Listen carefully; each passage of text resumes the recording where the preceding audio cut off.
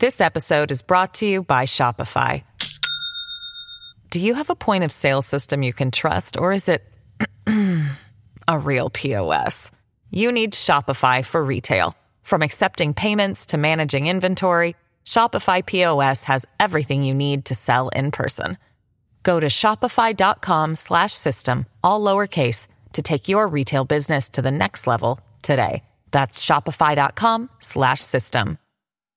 9 years for Griner and my triggering tweet. An outspoken Idaho sheriff ticked off, and rightfully so, at the open border/open drug smuggling policies killing Americans. Country singer Craig Campbell joins me in studio. And last but not least, some final thoughts for the female wokester journalist who couldn't help but harass 81-year-old Pete Rose on his big day. That's next, and the show starts now.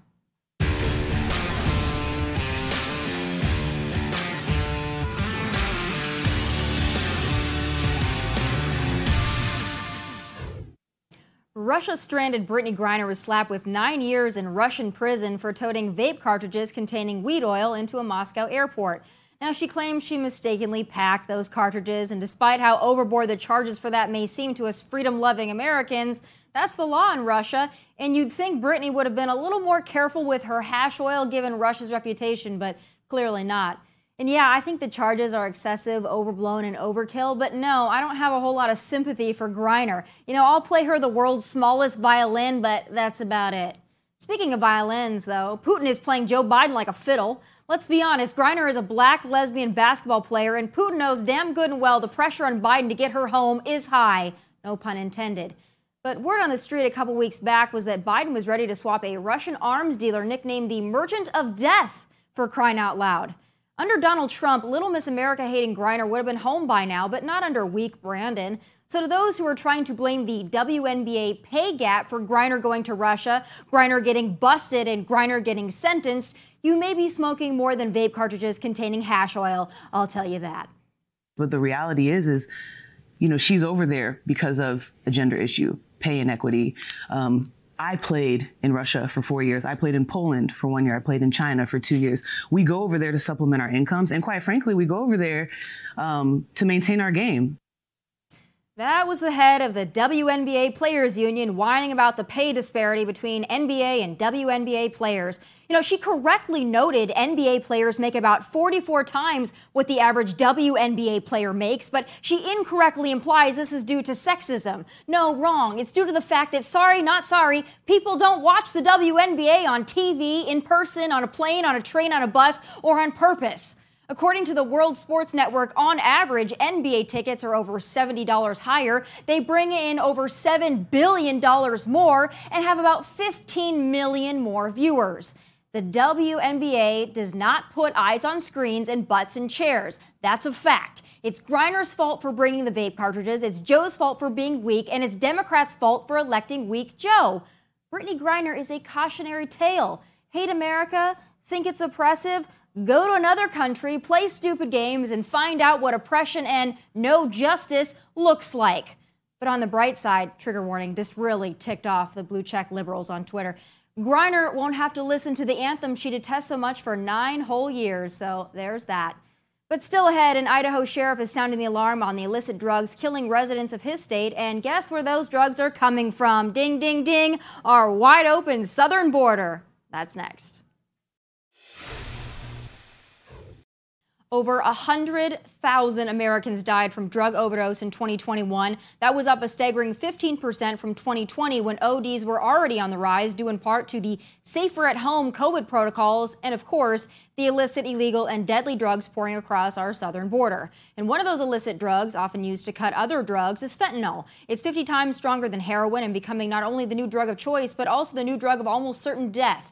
But it's not just the druggies using it knowingly or unknowingly, they're suffering. It's the law enforcement and Border Patrol officers who come in contact with it, again, thanks to our wide open border and the politicians who made it that way. Let's go, Brandon. My next guest is sounding the alarm from the non-border state of Idaho. Joining me now is Idaho Sheriff Kieran Donahue. Sheriff, thank you so much for being with me and sounding the alarm. You are not in a border state, but as we know, these things coming across our southern border, they don't stop in Texas or Arizona or New Mexico. They come all the way up to where you are, to where we are. And tell me what you're seeing in your state. Well, thank you. Thanks for having me. It's been an ongoing problem literally for years, if not decades. And we are not a border state with the southern border, but all states in the United States today are border states. That's really what we all are, where you are, where I'm at. And what we have is numerous arterial highways coming into this area. We're right next door to Boise, Idaho, the capital. And with all those arterial highways, it makes it a great depository for the cartels, a huge network of operatives by the cartels. And then we're a distribution point spreading clear out to where you are from Idaho. So the amount of drugs here are enormous. We're overwhelmed with the fentanyl issue. We're overwhelmed with methamphetamine, which we have been for years. And you're 100% right. This all originates from Mexico, from the southern border. Even though China provides the precursors, Southeast Asia provides the precursors, it's produced in South America, Central America, Mexico, and then funneled through our 2,000 miles of open border, thanks, unfortunately, to this administration. And we're seeing this fentanyl problem just increase all over the United States. Now people that were accidentally using it are now purposely using it. And we've obviously had an opioid epidemic, methamphetamines in our country for many, many years, many, many decades. It's only worsening, especially thanks to COVID and everybody that was trapped in their homes, turning addicts into relapsers. And it's been a big problem. But in Idaho, you know, I saw your interview on Fox and Friends, which was excellent, by the way, and I knew I had to have you on my show. But I heard you talking about the fact that not only are you dealing with the drugs, you're actually dealing with the gangs and the cartels themselves. What are you seeing in terms of individuals in your state? Well, we've dealt with the cartels for years. I dealt with them when I was on the task force with the FBI for years as an undercover officer. We have these people operating. They're actually assigned here, just like you would a military operation. You're assigned your lieutenants and people to run your operation. Then they associate with our outlaw motorcycle gangs, the Hells Angels, Mongols, and their subsets.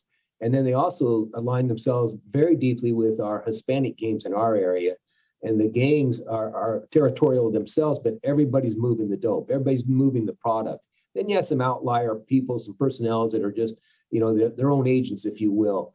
But when fentanyl is so cheap and it's so pervasive and the oversupply is so immense, that's why we're having so many problems. I know Idaho last year, I think the number is 150 some odd people died from overdose just in our state. You know, you can take a half a pill and still die on these Mex Blues or the M30s they call them. They're all clandestine made pills by clandestine labs, by the cartels, and people like kids. These kids that are going out hitting a teenage party. Maybe they do the bowl of Skittles where everybody's dumping in prescription drugs, the opioids. They do not realize that inside those M30s is enough fentanyl to kill probably everybody in that room. And unfortunately, they're dying from it. And people just really have not become aware to the true understanding of just how dangerous this stuff is. I don't remember what interview I was on, but I said, you know, this stuff's at your doorstep. It's at my doorstep. It's at your doorstep. And we are in crisis facing this drug. And I know it's not even, like I said in my intro, it's not even just the drug users who are suffering from this. It's also law enforcement officers. Border Patrol, we know, deals with that. Their dogs deal with it. But this fentanyl, even just trying to apprehend it, trying to get it out of your communities, you're having a huge problem. Tell me about what your deputies are experiencing and when they come in contact with fentanyl and other drugs as well. Well, and of course, for the first time ever, and probably in your jurisdiction as well, we are arming our patrol officers and our jails with Narcan, naloxone to administer when things happen. We've had incidences in our jail where we've had deputies go down. You know, the intake process, a patrol officer brings someone in, the deputies take over, they do a search. And one particular incident, the first one that happened to my male deputies were, they had gloves on, they had masks on, because as you say, it's kind of in the COVID time frame. But there was powder inside of the personal items of this suspect. And once those things went airborne, both deputies went down, both unconscious. Medical was right next door, of course, called right in. Deputies are administering Narcan, or medical personnel administering Narcan. They were both ambulatory, both sent to the hospital, and then one by medical professionals put on a Narcan drip to save his life. We had the same thing happen 2 weeks later, similar circumstances with female officers. This is, I hear, ever since I've been talking about this, I hear people say, well, that's not possible. Medical fentanyl, it's just not possible. It couldn't happen. We're not talking about medical fentanyl here. We're not talking about FDA-approved packaged fentanyl that you get administered for pain in a hospital setting. This is street drug fentanyl. This is illicit narcotics pressed in pills in clandestine labs. And these people aren't medical personnel. They're not hired to do this. There's no FDA regulator standing by. How much is going into that pill? How much are you going to lace that methamphetamine with that? How much are you going to lace that heroin with that? That stuff is out the window. It's ridiculous to even think that way. So I hear these medical so-called professionals saying that could never happen. You have never dealt with the dope we're dealing with. This stuff is 100% pure fentanyl. As you mentioned, 50 to literally 100 times more powerful than morphine. And so when these people come in contact with it, people say, well, that just can't happen. I say, well, I'd like you to come talk to my deputies that it actually has happened to, or the state police officer last week that it happened to, or a deputy down in Florida, the sheriff saying he was hospitalized for days and days and days. This is incredibly dangerous stuff. And there's certainly no FDA approval on it or any regulation to it. That's what it kills me to hear people say this, that this couldn't happen. Right. Explain that to my deputies. They're not just going through a panic attack. Well, right, and we know why this is happening, and not only there's no FDA regulation on this fentanyl, there's no regulation of our southern border. These cartels are getting rich off of it. There's a long discussion in this country about what drugs should be legal, what shouldn't. I mean, there are certain cities and states in our country that believe in just legalizing all illicit drugs and letting it be a free-for-all. I think it's one thing if people want to harm themselves, but it's another thing when they're harming others, especially those that are protecting the rest of the community. It's a burden on your officers. It's a burden on these communities. It's a burden on the neighbors in these communities, and it needs to stop. But the last thing that I want to address before I let you go, Sheriff, is if we do see a red wave coming in November, and then we see an even bigger red wave coming in 2024, what policies would you like to see to help your state and the rest of our states that are really suffering from this problem? The number one policy mandate has to be that border. And it's not just building a wall. The physical barrier is a deterrent, but we also have the other manpower. We have literally physical human capital manpower, Customs and Border Protection and law enforcement, but we also have technology. It's going to take all three. And under President Trump, we were making some headway down there. I'll be down at the border next month, once again, working with my colleagues and filming down there. But that has to be the number one border. This is truly a national security issue. If you look at the numbers through June, 1.7 plus million people already passed through that border, 1.7 million. And that's not counting the 500,000, 500,000 getaways. We don't know who they were. We don't know where they come from. We don't know where they are today. But through that 1.7, that's 163 countries represented in that population. Right. It's certainly Who are bigger. these people? It's certainly bigger than my crazy. home state of South Dakota and the surrounding states. 2 million people coming into our country. Our communities cannot absorb it. And I'll tell you what, these drug traffickers and these drug smugglers and these cartel organizations are loving what's happening at our border because it is so overrun and overwhelmed with individuals that they're able to sneak right on through and get whatever drugs they need to get through. And they're making a lot of money both through human smuggling and drug smuggling. But Sheriff, it's people like you and sheriffs across this country that are really stepping up where our politicians, even some of our governors have failed. Certainly our administration has failed. So thank you for calling attention to it, and good luck at that border. We look forward to seeing your footage because it's up to you and those like you to sound the alarm, and we appreciate you doing it. Thank you very much. Thank you, Sheriff. All right, still to come, he's a country artist, a Nashvilleian, and he's in studio. Craig Campbell. This episode is brought to you by Shopify. Do you have a point of sale system you can trust, or is it a real POS? You need Shopify for retail. From accepting payments to managing inventory, Shopify POS has everything you need to sell in person. Go to shopify.com/system, all lowercase, to take your retail business to the next level today. That's shopify.com/system. Is next. He finished his By God tour and is out with a new song, Things You Do in a Truck, but today he's out of the truck and he's on set with me. Ladies and gentlemen, Craig Campbell, another Nashvilleian, or just outside of Nashville. Yep. We just say Nashville because at this point, it's all Nashville. It is, and it's crazy how, where are you from? Nashville? Yeah, well, I have a friend that lives in Lebanon. I'm like, yeah, that's an hour away from, you're an hour away from everybody in Nashville. Well, there's a lot of Californians moving into Nashville, though, so it's just easier to say Nashville. But you're a country singer, and your country music is country music. Very country, traditional, like what I'm used to listening to growing up in the 90s country, much more that vibe. But I want to get your take on how country music is changing as well, because you turn on country radio, and sometimes it doesn't feel so country radio. Do you have any thoughts on that? Because I know there's a big divide in the industry of whether that's a good thing, a bad thing, or in between. I have an opinion. The whole, that ain't country statement. I mean, and it is what it is. Now, I will 100% agree that the country music definition, like country music as a genre, doesn't have really defined lines. You can hear a song on a country radio station, and then you hear that same exact version on a pop station, and that confuses me. I understand sometimes a song will cross over, but a lot of times they'll just make a new version of it with some pop flair. Right. But man, it's crazy. You'll hear the same version on a country station and a pop station. Now, I'm not cool with that. But as far as my music is concerned, I tell you will never hear any of my music on a pop station. It's just because I can't do it. I don't want to do it, and it's just when I open my mouth, it's country.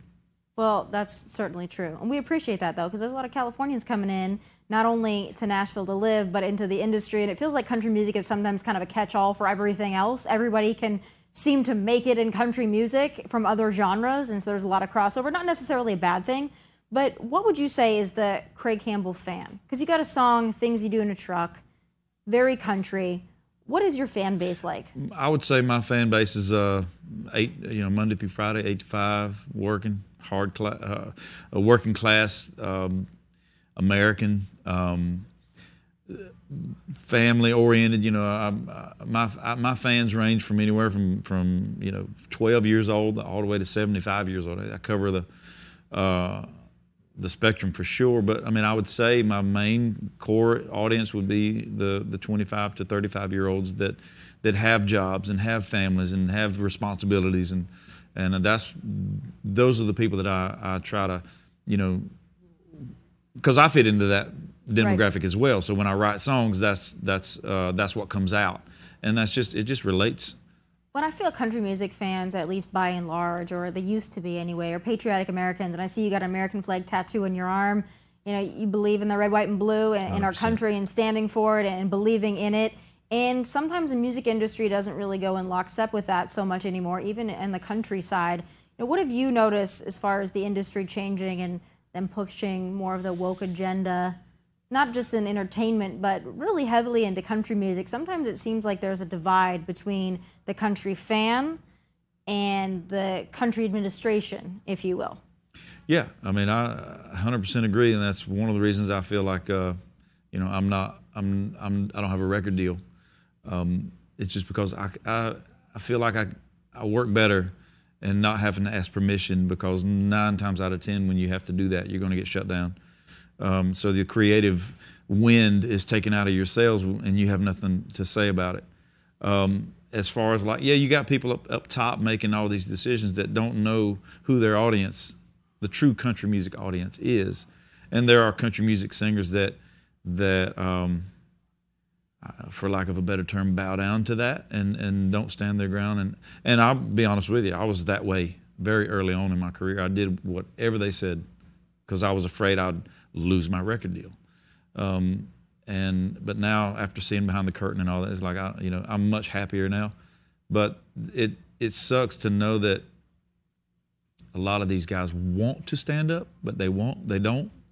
Because they're afraid of the recoil or the. And is it a fear or is it legitimate? Because I know a lot of country singers who are very conservative, Trump supporters, DeSantis supporters. They're out there, red, white, and blue. They believe in the military. They believe in law enforcement. In 2020, when all this stuff was kicking up and all the record labels were really pushing their artists to post the black squares and this, that, and the other, a lot of them didn't want to do it. They didn't feel it was genuine or authentic to their brand or their ideals, but they felt as if they didn't, that they would automatically be deemed and labeled a racist. And I think 2020 was when that really, really changed. Is it a fear tactic, or will these labels really follow through on the canceling of people who don't fall in line? I don't even know. I don't know how that would happen. I mean, I think it's just fear. I think it's absolutely fear. I don't think a record label, especially if somebody steps out and says, "Hey, here's how I feel about this, and this is why I feel this way."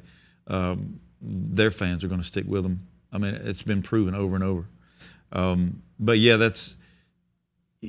there's a lot of silence in the fact that not necessarily that you agree or you disagree. You don't want to get into the whole mix of it all because you don't know what would be the outcome.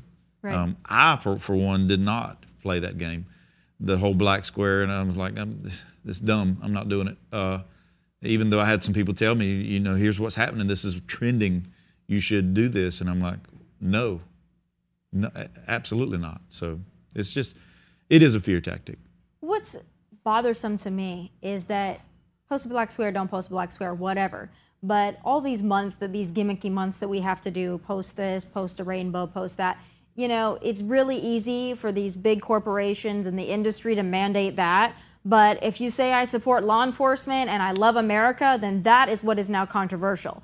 It's really weird we've entered that point in time where if you come out and say, hey, listen, I think police officers are wonderful, that's the headline. Not I think police officers are oppressive and racist. That's just feels like it's every day.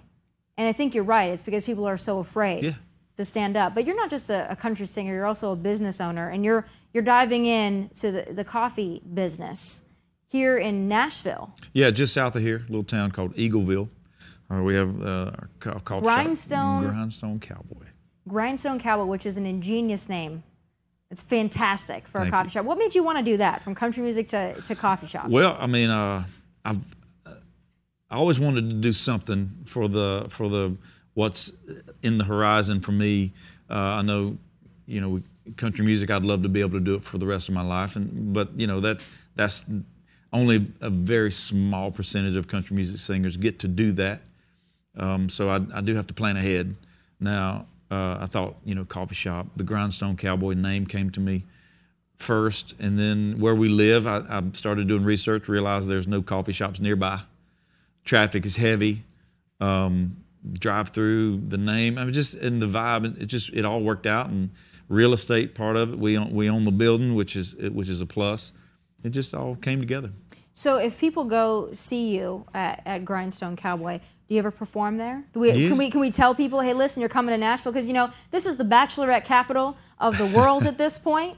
And if people can go out a little ways, that's a big thing. Maybe get off the party bus. Can they see you performing? Absolutely. Yeah, I do once a month. I play the first Tuesday of every month at Grindstone Cowboy. And we do nothing but 90s country all night long. There you go. So hey, listen, that's what these ladies love anyway. So it's the downside is we own our capacity is at 60, so it fills up pretty quick. Well, that's good though. That's an intimate show. Yeah. Well, hey, I'm going to tell people about this, and maybe some Tuesday I'm going to have to come see you. You should. And Tuesdays are kind of a hard day for me, so maybe we might have to perform on a Friday. I don't know. We'll work it out, Craig. Yeah. But we are so glad that you came to see us. And thank you for the Grindstone shirt. I think it's a fantastic name. And thank you for standing your ground and just being a good old traditional country artist, because it's turning into a dying breed and we need more like you. It is. 100%. So I'm going to stop by and see you as well. Do that. And tell all the Nashvillians to head that way. Come on. Maybe they can get a party bus out there and have a good old time. All right, just a reminder for everybody as well, we are now streaming the show on Outkick.com in addition to our social media, but you can find more exclusive content on Outkick.com, and we're so excited to share it with you. But up next, one woke sports journalist couldn't help but harass 81-year-old Pete Rose on his first appearance back at the Philly ballpark, and my final thoughts are next. A woke female journalist just couldn't help herself and felt the need to harass 81-year-old Pete Rose during a celebration of the 1980 World Series. And oh yeah, I have some final thoughts.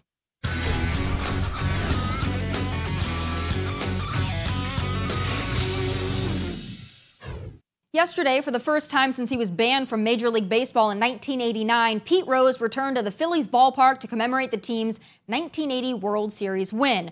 Rose has been shrouded in controversy for 50-plus years, certainly and mostly by his own doing. And I'm not here to excuse his behavior, not for betting on baseball during his playing and managing career, and not for his alleged sexual misconduct. But what I will do is call out this bitter, clout-chasing and fun-sucking sports journalists for biting at the low-hanging fruit and harassing an 81-year-old man on a day meant to celebrate baseball. For the love of God, can these liberals just leave sports alone for one freaking day, one freaking game, one freaking anything?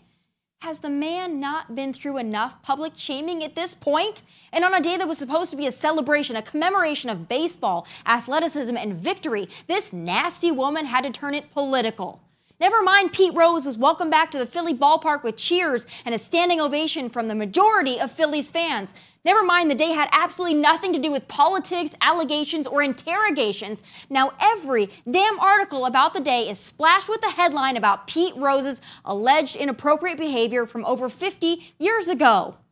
Alex Coffey, I get that you're a female sports journalist, so this is kind of your shtick, but really, you just couldn't help yourself, could you? You had to make this man, that city, and that team's celebration day about you. Boy, if you're outraged about decades-old allegations, I'd love to hear your thoughts on Deshaun Watson, who's been accused and has 25 allegations recently, not 55 years ago, of sexual assault and got a measly 6-game suspension. Or better yet, you want to hold an old man accountable for inappropriate behavior? Go harass our illustrious former president Bill Clinton or current girl-sniffing POTUS Joe Brandon. If accountability is what you seek, there's plenty of it in politics and sports you can stick your self-indulgent nose into before ruining Pete Rose's big day. Yesterday might have been the closest you'll ever get to a Barbara Walters moment, but you didn't need to go there, not at that time in that place. Liberals, and more specifically liberal sports writers, they suck the fun and the sports out of sports. And those are my final thoughts. A reminder, you can catch the show on Outkick.com as well as our social media platforms. But for all the exclusive content, make sure you check out Outkick.com. From Nashville, God bless and take care.